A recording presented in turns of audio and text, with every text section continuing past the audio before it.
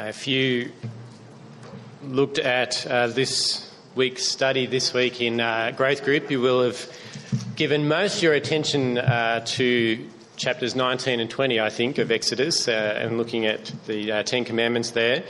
This morning we're going to focus really more on the Passover, which comes before the law is given, although we will give some thought to the law as well this morning. And you'll notice that the Lord's Supper has been prepared. This is not a magic trick that's happening out the front here. It looks a little bit like that, doesn't it, with kind of the white sheet over the top. Nothing magic underneath, but something very special for us, and that is the gift of Jesus, this symbolic meal to remember him by and to remember our great salvation by. And, of course, there's a very close connection between the Passover meal that was eaten in the Old Testament by God's people Israel to remember his salvation from slavery in Egypt, and why we share this meal for the same reason, to remember that it is God who saves, but a greater reason as well, to remember that it is God who saves through his Son, the Lord Jesus Christ. So that's what we're going to do together after we look into his word, but let's do that now. Let's pray first. Heavenly Father, we thank you that you speak and you still speak, that you don't speak new words to us. You speak the same words that you've been speaking to your people for 2,000 years, the words that testify to your Son, the Lord Jesus Christ, and his salvation through the cross and the resurrection. Father, we thank you that we can gather together and hear familiar things, but we pray that your Spirit would be in us and among us today, helping us to take those familiar things to heart in life-shaping and life-changing ways. We pray in Jesus' name. Amen. Last week we saw that God promised to Abraham, one man, to make out of him many nations. Now that's a huge promise, isn't it?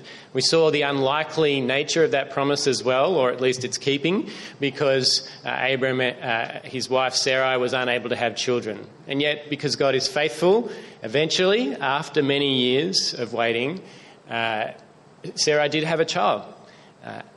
Isaac was born to Abraham and Sarai in their old age.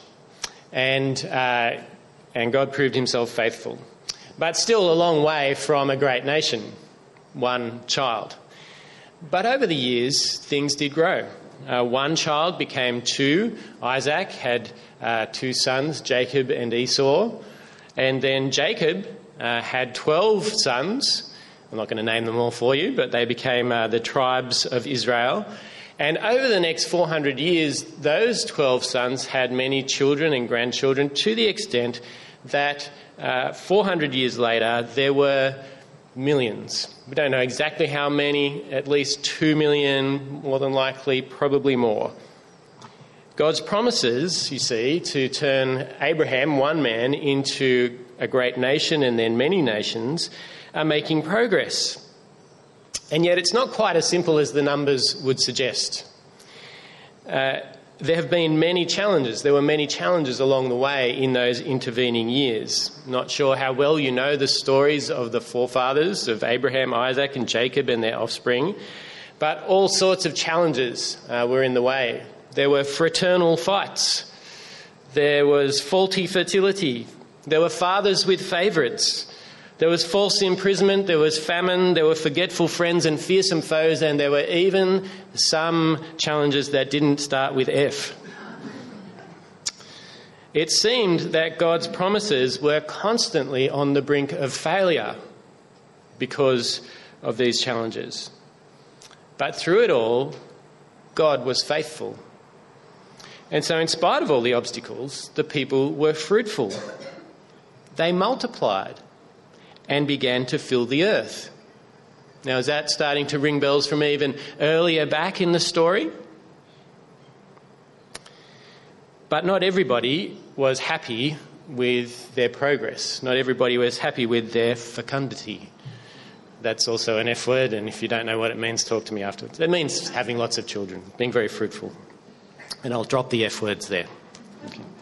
Let's move on to M words, actually, the mediator. See, just as God had told Abraham 430 years earlier, Israel's status as welcome guests in Egypt, which is how they arrived because of Joseph, well, that had well and truly expired, that status. And so, though there they were in Egypt, a great nation, millions of people, they found themselves with no homeland of their own to return to and living under the harsh rule of a foreign king now.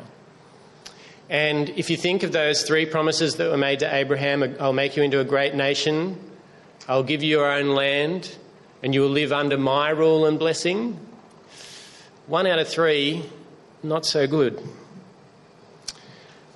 Now, so far in the story, we've seen some big themes brought out. We've seen that theme of blessing that comes out through creation, of how God made everything good for the people that he made. Very good, in fact. But that theme of blessing is then sort of overwhelmed by a theme of curse as Adam and Eve turn against God, turn away from his good rule, and God's curse comes upon them and upon the land and upon all of creation. But that's not God's final word, and it won't be God's final word. Instead comes the theme of promise that we saw last week. So blessing, curse, promise. And now we learn that that promise to reverse the curse and return blessing to the world has to come by means of a rescue. So this is a big new theme. This hasn't really appeared in the story just yet, and yet this is a huge theme that will only grow as the story of the Bible continues, this theme of rescue. A rescue that will be achieved by God himself. God is going to be the rescuer of his people. But he's going to do it through a mediator, through somebody who goes before him, goes in his name, goes to do his work and his bidding. That's how he's going to achieve the rescue for his people. Someone who would speak God's word and make God known to his people and ultimately lead them out of slavery and into their freedom. Now, the man that God chooses at this point in the story is a fellow by the name of Moses. We meet Moses in the early chapters of Exodus. Although to call Moses a man is probably a little misleading, because when we first meet Moses, he's not a man, he's merely a baby. You may know the story of the baby Moses, the baby who was actually born under a great threat because the Pharaoh at the time had all sorts of plans to deal with these many Israelites. One of them was to put them into forced labour, but the other was actually to get rid of all the male babies. Essentially, this was an attempt at genocide. First of all, the Hebrew midwives were supposed to alert the authorities to the birth of any baby. And then when that didn't work, all the babies were instructed to be thrown into the Nile River. All the male babies of the Israelites. Now, Moses' mum was a clever lady. In fact, she was even an obedient lady, because she did throw her son into the Nile River, albeit in a special little basket lined with pitch so that the water wouldn't get in, and at a special time, in a special place, just so that the way that it would work out for her son would be that the little basket would float by a princess of Egypt at just the right time and be found. And then her daughter Miriam would pop out and say, "Ooh, fancy this. Would you like me to go and get someone who'll take care of the baby for you?" And Moses' mum gets paid for looking after her child. Isn't that wonderful? I love that story. The way that God rescues this baby right at the heart of Egypt, right under the nose of the great threat. And her plan works. Now, we don't know much about Moses' childhood, but he grows up in that privileged position, and then eventually he comes back to Egypt and does amazing miracles and wonders of signs to reveal that he is from God. Now, I've left a little bit of the story out there, but, you know, I was talking about Moses, and yet I could have been talking about somebody else. I could have been talking about another baby that was born under a great threat because he was perceived to be a threat by the ruler at the time, and who found his rescue actually in the land of Egypt, and whose childhood we don't know much about, and yet who appeared on the scene with great miracles, testifying that he was in fact from God. Ringing any bells for anybody? Could be Moses, could be Jesus. And the connection is real, and the connection is intentional, because this is a theme that God introduces here in the life of Moses, but that has its fulfillment much later on in the story. Now, I'm not going to say any more about that connection just yet, because we'll get there in time, but it's worth seeing it early on, isn't it? We start to get a sense of how important the mediator, the one who acts on behalf of God and on behalf of the people, is. Now, I mentioned those miracles that were done. Of course, they were for the purpose of enabling God's people to be set free from their slavery. I'm talking about the 10 plagues that Moses, or that God performed through Moses, with Moses as his mouthpiece.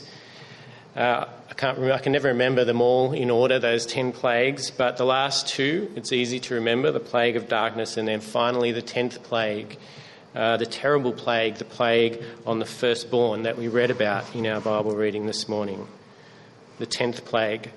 So after many opportunities for Pharaoh to acquiesce and to let the people go,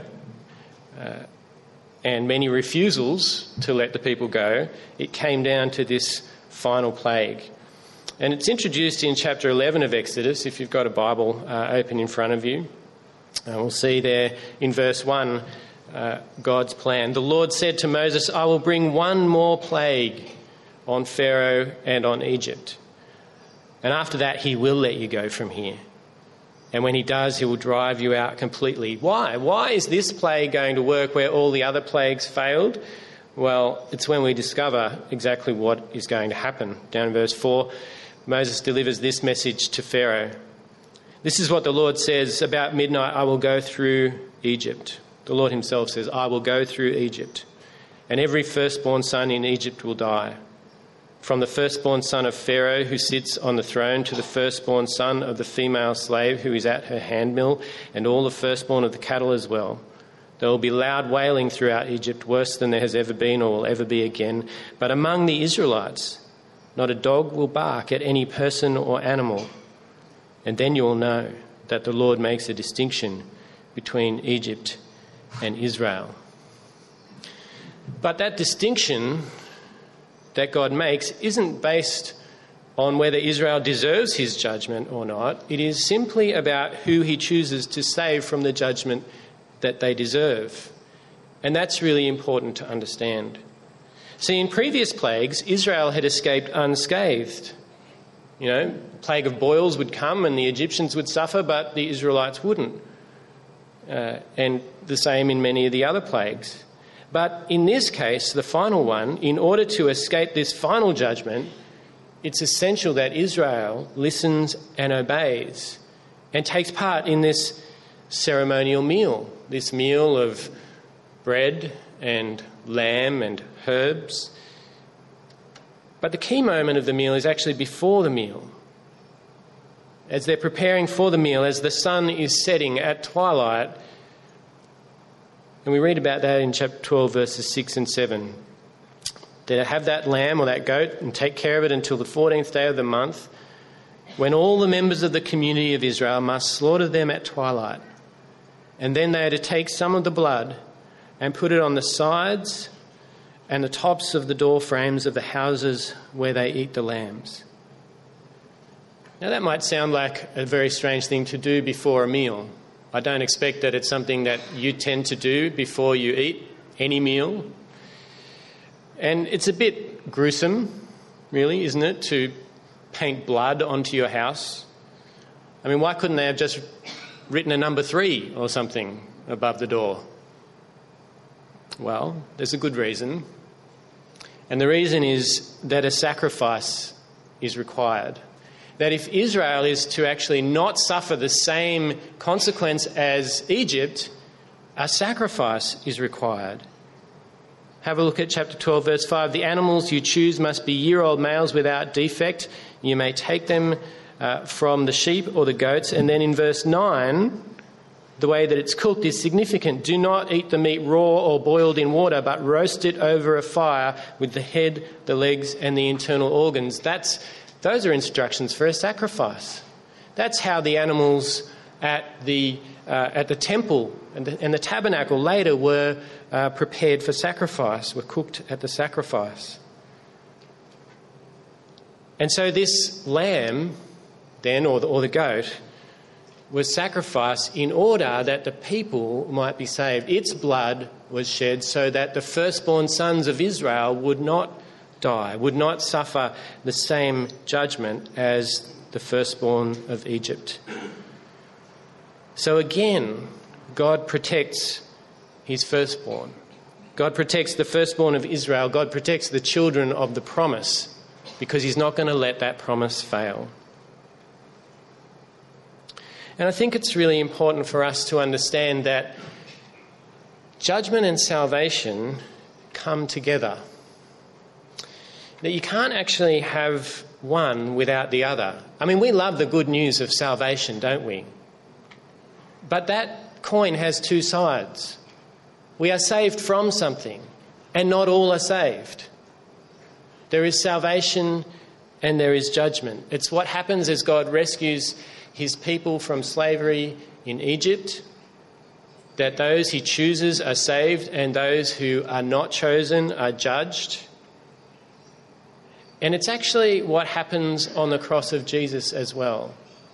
Salvation and judgment. Don't miss it. It's our salvation because judgment falls on the Son of God.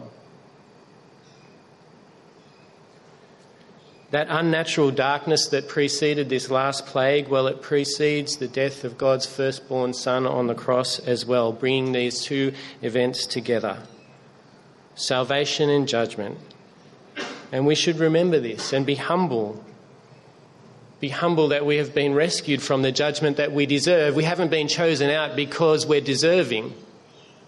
There's a very big difference there. And as we're humble, we will be grateful. Grateful to God for our salvation. Grateful that we haven't fallen under his judgment. And we will be compassionate. Not judging others because really we are no better. And we will be bold with the gospel, won't we? Because we won't want anyone else to suffer the judgment they deserve. We will want them to experience the salvation and the grace that we know because God is merciful. So don't ever think that in saving, God chooses not to judge. Salvation and judgment always happen together, and we need to be mindful of that. So God rescues his people. The excitement, the challenges aren't over for them. We know that after this they were chased by Pharaoh and his army all the way to the Red Sea and looked doomed. But God again rescued them through opening up the Red Sea and fighting for them. And after they crossed through the Red Sea, they are brought to Mount Sinai. The same mountain, in fact, where Moses was first enlisted by God, where the bush burned, and God spoke to him from that spot. And he told him, when you are done with this job, I will bring you back here. And he does. God brings the whole nation out to the mountain of Sinai. And so after the meal comes the mountain. After the lamb comes the law. After the rescue comes the recipe for life in the land. And that order is really important. First, God saves, and then he gives his people the law. He doesn't give his people the law and say, obey this and I will save you. He saves them and brings them out so that they can live in a good land under his rule and blessing. We need to remember that God saves us from something, God saves us from his judgment. God saves us from slavery to sin. But he also saves us for something. He doesn't just save us so that we can then do our own thing.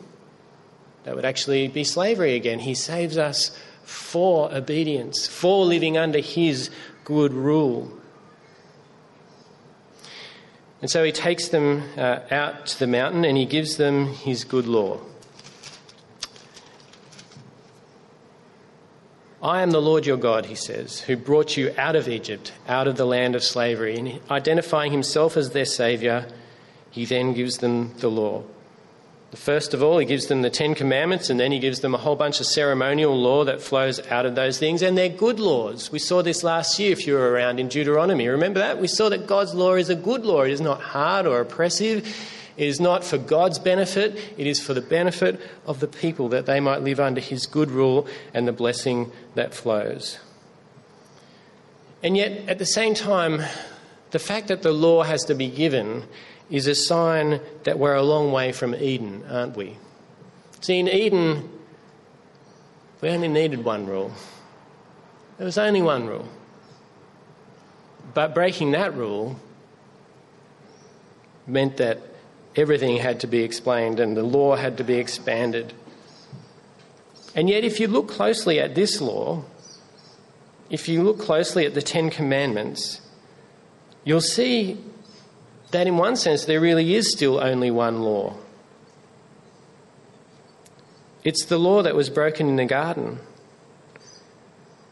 It's actually the law that we break every day. And it's right there at the start.